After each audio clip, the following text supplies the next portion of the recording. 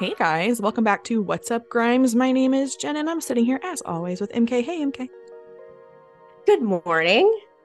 Good morning. So you guys, we are filming at 9 a.m. on a weekday before we both go to our grown adult lady jobs. Shh, don't tell anyone. Normally we film at night, but here we are. This is what worked in the schedule. We're doing it. We're here, we're doing it. We just had a little meeting together to plan for some upcoming stuff on our TikTok.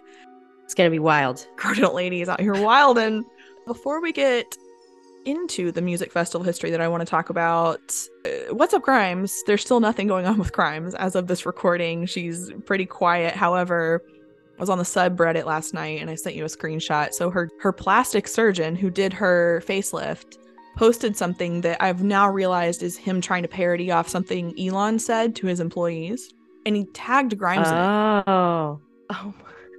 That's I awkward. was so confused. That's awkward. It's so awkward. I mean, if I was his employer, I don't know. I'm employee, excuse me. I don't know if I would get that joke. I didn't get the joke, and I follow both of them extensively. Anyway, that happened. The 3-month severance part. That's what he gave Twitter people. So that's tying together now. Yeah, so he posted a tweet. Elon posted a tweet yesterday. I went back into his tweets to look it up. And Dr. Cal posted word by word basically what Elon said as a joke. But I'm like, is that actually a joke to Grimes? Do you guys have that kind of relationship? That's weird. That's a weird thing to post publicly to your page. Is Elon mad that she got the facelift allegedly? And this guy maybe has a banter with Elon that we don't know behind the scenes and was kind of making a dig. I don't know if maybe C mentioned something to him about Elon. I mean, he didn't want her to get the elf ears, right? I don't think he probably wanted her to do anything. I don't know, but it felt really uncomfortable reading it, and she didn't acknowledge it to my understanding publicly. And so that felt really unprofessional to me, especially as a medical doctor, but that's just my opinion. So that's what's up with Grimes this week. There it is. So this week we are back to talk about music festival history. This is one that I wanted to do because, as it turns out, there's a lot that goes on history-wise with how these even began. So here are my facts. I really want to shout out Time here because Time gave me a lot of facts. So thanks to Time.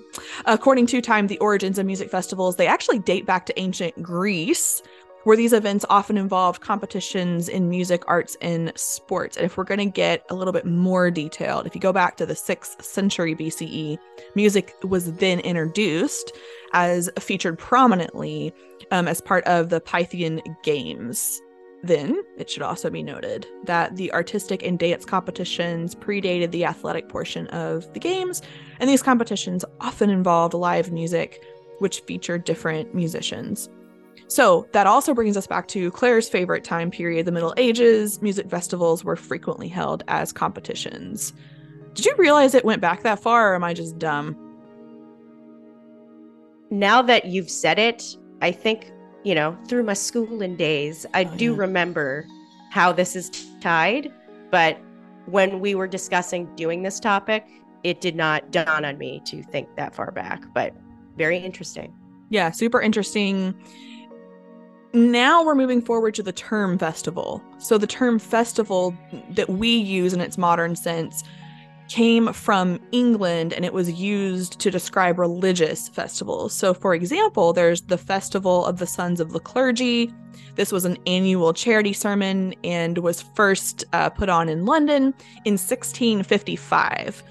So then the famed Three Choirs Festival was established in 1724 and continues to actually take place today. Harp festivals were held in Ireland toward the end of the 18th century. Now, festivals of secular music, because remember we were just talking about the religious piece, they were first held in England in the 18th century. The first was devoted to George Handel, and this was held in 1784 in Westminster Abbey. Handel festivals continued without interruption well into the 20th century. And then there's other festivals that were held for opera, for example, starting in 1934. And now we are moving forward into the International Festival of Music and Drama that was held in Edinburgh. That was inaugurated in 1947. And then the first festival that was devoted to modern music would have been excuse me guys, I'm going to butcher this one, the Cheltenham Festival. That was held in 1945. That sounds right. Yeah. So there we are. So that's a very brief synopsis of music festival history. People love music. They love gathering for stuff. Yeah, and that actually, when we were talking about this initially, this didn't dawn me either. Like Renaissance festivals are still very popular. Not necessarily music related, but they have the jousting, the food. They do have like the medieval music. So that's something that's still present to this day. I know the King Richard's Fair is super huge still. Yeah. And those are really fun to dress up and go to. So, you know. Yeah. Okay, so if we're looking at just how popular music festivals are today, if you look at 2019 at Coachella, according to the stats that I looked at, advance tickets for 2019 Coachella sold out in 2.5 hours, an hour faster than they sold out in the year prior, according to the Palm Springs Desert Sun. Additionally, for the first time since 2013, Bonnaroo sold out of 2019 tickets with 80,000 people attending, according to the Tennessean. Through help from large music conglomerates, festivals like Coachella and Bonnaroo have become akin to household brand names. Everybody knows what Coachella is, for example, in my life. Everybody, for better or for worse. Mm-hmm. Okay. Lastly, the most successful festivals do not rely on one artist or genre. For example, if you look at Summerfest in 2019, the roster included Lionel Richie, The Killers, Jennifer Lopez, Billie Eilish, Lil Wayne, Snoop Dogg, and The National. So, of course, the point of that is that if you provide a diverse experience, you're going to get more of a diverse audience, thus upping your numbers. So that makes sense. Exactly. Yeah. And, you know, they schedule it out so even if there is a diverse roster, you are still able to see multiple people and pick and choose who you want to see on different stages. Yeah. So that's some basic history going back. You guys, I cut out so many facts because I had so much to say, and then I was like, nobody cares about the small details that I had initially posted and then took out when I was doing the research. So that brings us to the more notable festivals. Yes. So notable festivals credit Spin Diddy 2021. So the Newport Jazz Festival. Shout out to Newport. Oh, yeah. Right by me. So the Newport Jazz Festival takes place in Newport, Rhode Island. Has been actively running since 1954. I did not know that. It may arguably be the most historically significant jazz festival. I mean, is there another one? There's a lot of them I don't know. I looked up. I'm not into jazz. I mean, yeah. My son loves jazz. He's 8 years old. He's so much cooler than me. Loves the jazz. Is India a hipster? Who is this kid? Maybe. But it's authentic. It's not like forced. Oh, so then he's just cool. He's cool. The kid's cool. Come on. Like, even just seeing pictures, I'm like, the kid's gonna be cool when he grows up. You know? So among the festival's highlights included a number of memorable appearances by Miles Davis. One of these was highlighted on 1964 album Miles and Monk at Newport. Wow. I didn't realize huge people like that were at that jazz festival. Could you imagine seeing Miles Davis? I mean, epic. Yeah. Newport, I don't know. Yeah. I don't know if you guys that are listening have been to Newport. Newport's very small. Rhode Island in general, obviously, is like a blip on the map. Rhode Island's very small. Yeah. So where are all these people staying? I need to know. That's all. They book out those mansions like a year in advance. That makes sense. Yeah. Yeah. And side note, people tried to, I know a bunch of people that tried to rent out, Airbnbs of mansions at Newport over the summer. HBO had booked out all of them because of that show, The Golden Age. So no one could book out anything. Have you seen the show? I have. Yeah. It's pretty good. It's okay. Yeah. I thought it was going to be more like Downton Abbey-ish, which I'm obsessed with. I got through the first season. Yeah, that's why. That's why I thought it was going to be just as good. I got through the first season of that show because I've been to all the mansions out in Newport, and that was really fascinating to me. And then after season 1, I was like, that's enough. But it's a good show. It's just not as, I don't know, as addictive as Downton Abbey, but just my opinion. I mean, Downton Abbey's kind of one of a kind type show. Golden Age, I mean, it has really great people, on it, and the costumes are beautiful. But I see what you're saying. Yeah. Yeah. Anywho, so the 1958 festival was highlighted in the 1960 acclaimed documentary film Jazz on a Summer's Day. That film featured festival performances from Louis Armstrong, Chuck Berry, Dinah Washington, and Mahalia Jackson. The Newport Jazz Festival moved to a couple of different locations before moving back to Newport in 1981. Even though it may no longer have the same significance, it continues to be a popular festival draw. There you go. If jazz is your thing. Yeah. Yeah, if jazz is your thing, it's still to this day, obviously. Yes. I mean, it sounds, yeah. Moving on to Woodstock 69, the Woodstock Music and Art Fair, which took place on August 15th through 18th, 1969, may just be the most famous music festival ever. Agreed. I would agree with that. It was definitely a defining moment in music and pop culture history. The event attracted 32 acts that performed in front of over 500,000 people. Could you imagine? I've never been at such a big festival with that many people around. Like, especially post-COVID times, thinking about that, it's anxiety driven.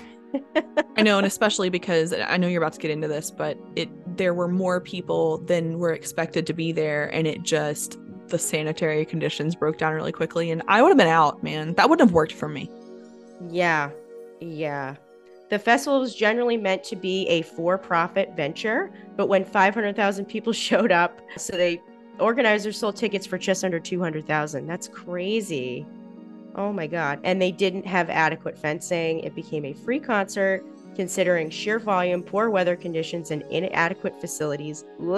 It was amazing that the festival goers were able to peacefully coexist, which was not the case later on, as we'll find out soon enough. No. Since the original festival, 5 more Woodstock festivals have taken place, with the most notable being 94 and 99. There's a documentary that's really good about, I don't think is it the 94 or 99 one, because it was a horrific disaster. Okay, so there's really good documentaries. There's one on Amazon, and I should have written down the name of it. There's one about the original 69 that's really well done, that talks about how it was super chaotic and they ran out of food. And so like nearby houses and families were bringing food into the festival so that people could actually eat, because the roads were so backed up you couldn't get out and there was no cell phone service, etc. Yeah. The one you're talking about is about 99.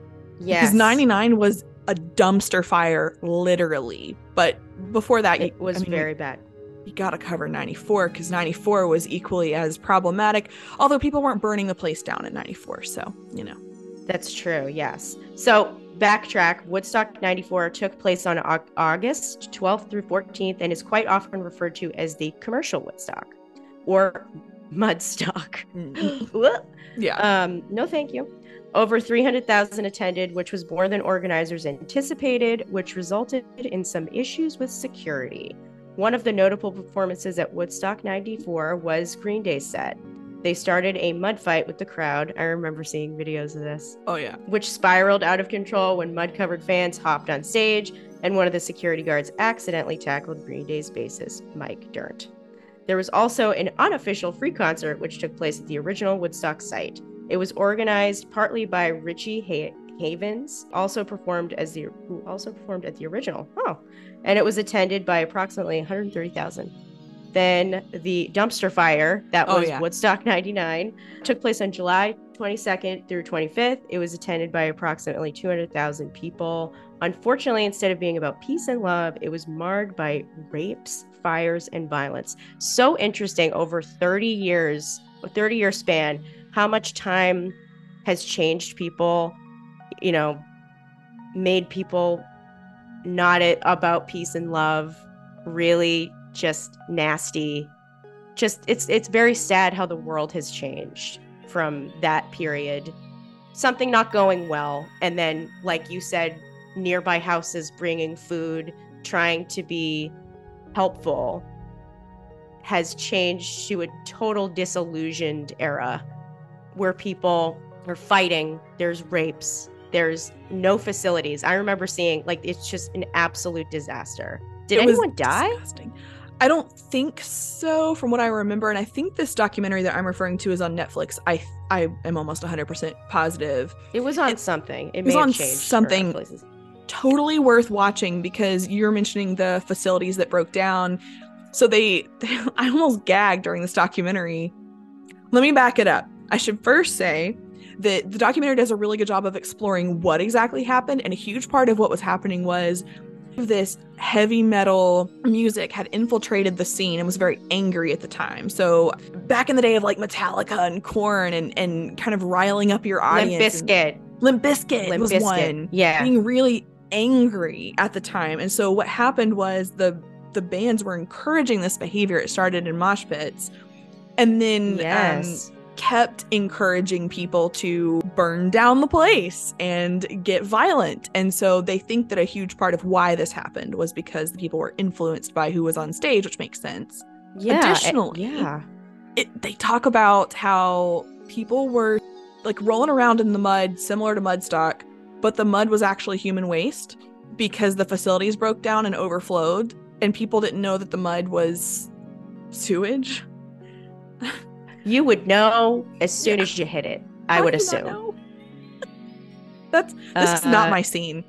Definitely not my scene either. I mean, of course I like some of the bands, but that's a very good point that you made about how not only just how life and the world had changed 30 years between the first Woodstock and the last 99. They were influenced by the music. The music was more violent. It wasn't really about, even the rock and roll from 69 was essentially, in comparison, harmless and didn't evoke violent or negative behavior. Yeah, and unless so that's the breakdown. The drugs. Culture. Yes, the culture and the music in our culture, because music is so influential. And MK and I talk all the time about how you're so influenced by the people that you're surrounded with, and you'll start doing things that you can surprise yourself with and do a 180 based on who you're around. And I think that's true. Didn't you say it's 5 people? Yeah, you're most influenced by the top 5 people you spend time with, so choose carefully. Yes, and that can change over time. So does that mean you change when you change your surroundings, or do you kind of stand your ground and influence? Are you the influencer? Such a good point, because when we discuss it, it's in terms of Grimes, because the people around Grimes have changed. And so we see changes in Grimes. So for example, going from I don't want to be sexualized at all to I'm going to be heavily sexualized in my pictures and my music videos. And is that because of who you're now surrounding yourself with? Yeah, that's a very good point. I mean, her career is kind of like the microcosm of Woodstock, right? You start at the beginning, it's harmless, it's a beautiful event, and then it turns into, it can change over time. It doesn't necessarily mean it's a bad thing. I mean, Woodstock 99 is a dumpster fire. I wouldn't say Grimes is a dumpster fire, but it's certainly different from where she started out. Absolutely. And I know that some people argue that that's growth and change, and everybody has their own opinion, and here we are. It's just different. Here we are. All right. So moving on to the next big hitter, Coachella. So the first Coachella took place in 99. Wow, I didn't know it went back that far. In the Coachella Valley in California. It has since become one of the more prominent North American music festivals. Not only does this feature a diverse group of marquee performers, but in recent years, it has also featured some notable reunions. The event features musical artists from many genres of music, including rock, pop, indie, hip-hop, and electronic dance music, as well as art installations and sculptures across the grounds. Several stages continuously host live music. So that sounds very much like, I always akin Coachella with Burning Man. Oh, yeah. It seems very similar. I guess Bonnaroo is similar too, but Bonnaroo kind of is more like Woodstock in my opinion. Just the general vibe of it seems more Woodstocky. It's a good point. Okay, guys, you have to look up Coachella documentary on YouTube. It's super long. And as someone who does not normally feel emotional when watching videos, when you watch the Coachella history documentary, I felt emotional like multiple times through it because it does a really good job of breaking down the different eras of Coachella. up to the modern time period. And it does a Yeah. really good job of showing the technology advances with Coachella. So go Google that one. Yeah, and this next point is interesting. So 2003 was considered like the breakout year in terms of increased media attention, which makes sense because I didn't hear about it until my early 20s, like college era, which is kind of around this time. Yeah. Yeah. So that year's lineup included the Beastie Boys, Red Hot Chili Peppers, White Stripes, and reunited Iggy Pop and the Stooges. That's pretty epic. Mm-hmm. Another notable moment took place in 2012, which featured a hologram of Tupac. Oh, that was at Coachella? Yeah. Oh, wow. Performing during Dr. Dre and Snoop Dogg set. I didn't know that. Yeah. Very interesting. So, yeah, I've never been to Coachella. I knew a lot of people that would go when I lived in California. They would go, they would get their tickets immediately. Some people couldn't get tickets. That's how quickly these things sell out, and they're not cheap. That's what I was going to say is the joke that I see all the time is, daddy paid for it. Like, because it's a bunch of college kids. And it's like, how'd you pay? Like, it's so expensive. Yeah. Well, and there's another relatable point about Burning Man and Coachella is there is that dress up dystopian type look that you kind of have to have when you go there, right? Yes. It's almost like another world. There's another one like it too. I don't know if you've ever heard of Lightning in a Bottle. Mm-hmm. That's more like EDM and EDC, where you dress up and you become like another version of yourself, kind of like how we feel when we do our podcast, right? Yeah. We get to highlight the version of ourselves that gets to be wild and fun and crazy. So those festivals really evoke that type of behavior and expression, which is really cool. Yeah, I love that. It's escapism. Yeah. Summerfest. I'm not sure what this one is. So the Legendary Summerfest. I'm like, what is this? Legendary Summerfest lasts 11 days and was held uninterruptedly between 1968 and 2019. Wow. While the 2020 edition was canceled, Summerfest bounced back and returned to action in 2021. Have you heard of this? Oh, yeah. Oh. I must have been under a rock. I don't know. Grown adult lady things, Yeah. I mean, it's been a long time. Up until 99, Summerfest held the Guinness World Record for the world's largest music festival and reigns pretty close to the podium today. Record attendance, 830,000. Where does this take place? I don't remember. Oh, man. I don't know why I've never heard of it. Oh, goodness. Okay. So, Fyre Festival. Have you guys heard of that? That documentary was so crazy. So, Fyre Festival was a fraudulent luxury music festival founded by con artist Billy McFarland and rapper Ja Rule. So random. You're like, what? Okay. It was created with the intent of promoting the company's Fyre app for booking music talent. The festival was scheduled to take place on April 28th through 30th and May 5th through 7th, 2017 on the Bahamian island of Great Exuma. Did you see this documentary? So there's two out there, and I forgot which one I liked better. And then there's like a follow-up documentary that talks about Billy and all of his exploitations that's also very good. Oh, I'm obsessed with them because part of me does not feel bad for people. I feel very bad for the citizens of the island. I feel terrible. For everybody else that went to this thing, I don't feel bad at all. Like, I think it's funny. Yeah, I mean, it's scary. You want to trust people. You want to give them your money to go have a good time. They had like no food. Like the food they handed out. I remember seeing people post pictures of the food. Oh, yeah. The cheese sandwiches. Oh, right. It's like cafeteria food. Worse than that, in like styrofoam. The cabanas were like in disarray. So the cabanas were emergency tents. So they were like what FEMA would give out when something has come through your city and decimated your home.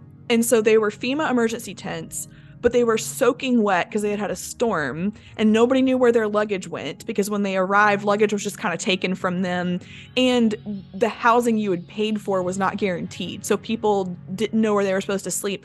I would have been freaking out. It's not like you can go back to your car and say like, okay, I'm out of here, that was fun, you know. I would have been freaking out. Yeah, and there were notable people promoting it too, like Hailey Bieber, Kendall Jenner, and Emily, I never know how to say her last name, Ratajkowski. Yeah, I don't know. Like models, very well-known people promoting an event. So why would there be an issue, right? Yeah, right. It seems totally normal.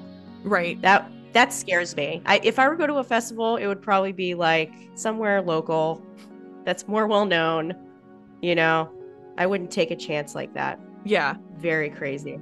Yes, you're right. There are 2 documentaries about the event of the festival released in 2019. There's one on Hulu. There's one on Netflix. It was also featured on an episode of the CNBC series American Greed. The amount of anxiety this guy just didn't even like express. Like, is he a sociopath? How do you not feel complete and utter anxiety when something is definitely not going the right direction, and you had time to say, hey, we gotta just end this, we gotta pull the plug? I think what people discovered was that it was open fraud and a true belief that he thought it was going to come through. So knowingly committing fraud and thinking it's still going to come to fruition, like ideas of grandeur that are delusional. Yeah. Absolutely delusional, because everybody else around you can see it's not going to work, and people could die, and you're not taking it seriously. Yeah. So that's what the documentaries explore. They're definitely worth watching. Apparently this is the documentary episode of What's Up Grimes, where we're going to tell you to go watch a bunch of stuff. Yeah. Homework, people. Homework. Yeah. So in March 2018, McFarland pleaded guilty to 1 count of wire fraud to defraud investors and ticket holders, and a 2nd count to defraud a ticket vendor that occurred while out on bail. What's wrong with you? Like, he had the capacity to do normal work and a normal job. Why put yourself through this just because you have delusions of grandeur and you think it'll work out somehow? What a butt. Just a butt. Yeah. So did you want to get into the Grimes-related festivals? I sure do. So we're going to talk a little bit about Grimes-related festivals, the ones that are pretty notable and you hear a lot in interviews. And I'm going to start with South by Southwest, because South by Southwest is one that we see in a lot of her interviews, her like old school interviews that we love. MK, do you remember that outfit that she used to wear? She used to wear like 3 of the same outfits, right? When she first started. But this one was the green one with like the black chest piece. Do you know what I'm talking about? Yeah. I do. Oh, yeah. That's what I identify her interviews at South by Southwest, and like the sunglasses on the head with like the green self-dyed hair, you know. So South by Southwest. Green hair. The swamp green hair that I miss. I know. I do. South by Southwest is an annual conglomeration of parallel film, interactive media, and music festivals and conferences. It's organized jointly, and these take place around mid-March in Austin, Texas. So it began in 1987, continues to grow every single year. In 2017, this conference actually lasted for 10 days, with the interactive track lasting for 5 days, music for 7, film for 9 days. South by Southwest Music is the largest music festival of its kind in the world, with more than 2,000 acts as of 2014. I'm going to pause there because one of the things that I really wanted to do in terms of guests on the podcast is I've been reaching out to people who have worked in these festivals, whether it's lighting designers or coordinators, because there's a lot of work that goes into putting these on. Yeah. Not just that capacity, but making sure people are safe. There's the correct amount of people making sure, you know, there's proper accommodations, there's proper food. It's a lot. Yeah. So I started looking into this because when you and I talked to Z's, one of the points that she stressed is there's so much that goes on behind the scenes of things like music videos, right? And there's production designers who work around the clock making these things happen. So I started Googling, like, I forgot something about putting on South by Southwest. I don't know. And all these names popped up of interviews with these lighting designers and people that organize these events. But then when you look them up online, they don't have many followers. Some of them don't. And I'm like, man, like it must be hard when people don't actually know your face, but you did all this. Yeah, you're behind the curtain, Yeah. But you make the experience. In my opinion, those are the most important people. Absolutely, these incredible artists, really. So the music event has grown from 700 registrants in 1987. That's the first year of the conference. Then in 2018, they clocked in at 161 attendees. These interactive events have grown each year, and there are 32,000 registrants that attended the event in Austin in March of 2013. Typically, bands cover their own expenses for travel and lodging. All performers are then offered a cash payment or a wristband package that allows them to access all the music events. That moves us into the film and the interactive portion of South by Southwest. The film conference section spans 5 days, and that consists of panels and sessions and welcomes filmmakers of all levels. And then there's the interactive portion that's focused on emerging technology, which is, of course, fascinating, especially with Grimes. The festival includes a trade show, speakers, parties, and a startup accelerator. That's a lot over the course of like 10 days. I can't imagine being in charge of that. There are so many people that are making this happen. It's almost like a music festival plus Comic-Con almost. Yeah. Or just like a straight up film festival merged all into one. Yeah. So that must be a very intense 10 days for them. To say the least. That brings us to the last festival I wanted to discuss related to Grimes, which is the last festival really we've seen Grimes at that's been this big and has been live streamed to us as fans. That's Electric Daisy Carnival, also known as EDC. EDC is an electronic dance music festival. Its flagship event, EDC Las Vegas, which is the one that we saw streamed, is held in May at the Las Vegas Motor Speedway and is currently the largest electronic dance festival in North America. The event features electronic dance producers and DJs and incorporates a variety of electronic music, including house, techno, drum and bass, and dubstep. Crazy. I would love to go to that one. Same. It's just so pretty and beautiful, and the ambiance and experience must be really fun. The stages are insane. Like, they're beautiful. Yeah. So go artists. What was that other festival she went to? She DJ'd it was in Florida. Do you remember? And there was like a lot of tech panels. It was the picture where she had the braids and like those like Mad Max type glasses. Yeah, and I can never remember the names. We'll have to look it up, but that was another one that I had never heard of and looked really cool. Like the tech panels combined with music, and they were really like polarizing panels too. Like, I think those are brilliant to combine those type of discussions with entertainment. Sounds so fun. Oh yeah. And it gets better because in addition to the music, there are 3-dimensional superstructures, colorful glow-in-the-dark environments, and LED-lit flora. There are also interactive art installations throughout EDC, free-roaming carnival performers, and carnival rides. Now, since its inception, there are other EDC events that have been held in other states and abroad. That includes Mexico, Puerto Rico, and the UK. Currently, EDC is held annually in Orlando, China, and Mexico, along with the main Las Vegas event. In 2009, EDC became a 2-day event, and in 2011, a 3-day event.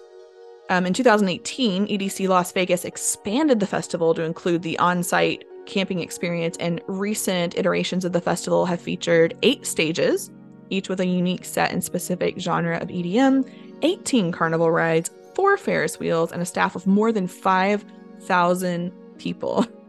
In 2019, access to purchasing tickets to EDC was expanded to mobile phone apps for convenience. Technology! Yeah. Speaking of which, I wonder in the future how much we will rely on digital festival experiences. You know, like, or it's trying to become a thing. It is trying to become a thing. I'm curious how it's going to pan out. And I'm like you, I wonder if that is going to pan out. I wonder if that's like, to me, that's not the same experience. I know that's what Grimes wants. Grimes has talked about it years ago. It's not the same. And Ouroboros, shout out to Ouroboros, Paul and Allison.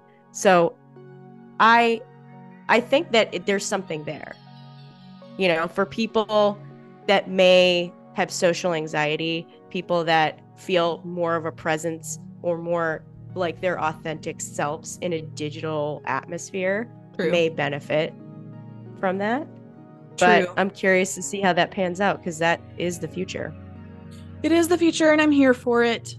In May of 2022, Grimes DJ'd EDC, and this was a live streamed event, which was awesome for those of us that could not make it. And of course, that's posted to YouTube, and I like to listen to that a lot. Art was also dropped to the audience via satellite during the event. So, and I feel like EDC, it really is the essence of Grimes. The art installations, the colorful nature of it, the music, I don't know, it just feels very Grimes. It's very Grimes, very, very Grimes. I like the component, the videos she's making now with the DJ sets, because that wasn't always there. You know, that's something that she obviously had to work on and build and see exactly what she wants for each song. I mean, clearly there's a lot that goes into planning that. Yeah. And I know just from following artists that work on her team, the amount of work that they pour into those videos behind her is insane. So shout out to the artist. Always shout out to the artist. And they're unbelievable. I mean, she was my first experience seeing like digital experience, like art installation experiences with the music. And then I started following like all of these rave Instagram pages and what people can do at those just DJ events is unbelievable. Like the experience, the 3D almost, it feels like it's in your face hologram type. You know, it's just really crazy. I can't imagine actually being present at one of those. Crazy and beautiful, and I hope to see more from C. I'm kind of wondering if now she's just going to DJ from here on out. It's kind of what it looks like. But I would like to see more, because I really like seeing her outfits and the way she does her hair. And last time she had the green hair that glowed, and that was really cool that I saw her DJ. Yeah. So hope to see more of that. I agree. I mean, whether it's DJing or book one, whatever she decides to do, if she's out there, we'll be there for it. Very true. I think we're at book 2.0 at this point, because who knows what's going on with that, but hey, we're here for it. Yeah. I mean, I was listening on YouTube. There's like a speculative book one. Somebody put that together, and I just listened to the whole thing, and I was like, this is an album. This is, you know, it's songs that I didn't even think, like Pretty Dark. Dark Souls, like, and a lot of it really seems like a conglomerate of Miss A plus Art Angels. Yeah. It's not as dark. It's a little more hopeful. Yes. Which, come on, it's there. But no pressure. No pressure. I go back and forth. Like, no pressure, but can you drop the album? Like, that would be great. Well, guys, it's just so good. You know? It's so good. Stick around with us. We are going to be back. This is what day is it? It's a Thursday. MK and I are going to be back really this whole weekend recording with guests. So we'll be around. We appreciate you guys so much, and we'll see you guys soon. Bye. Bye.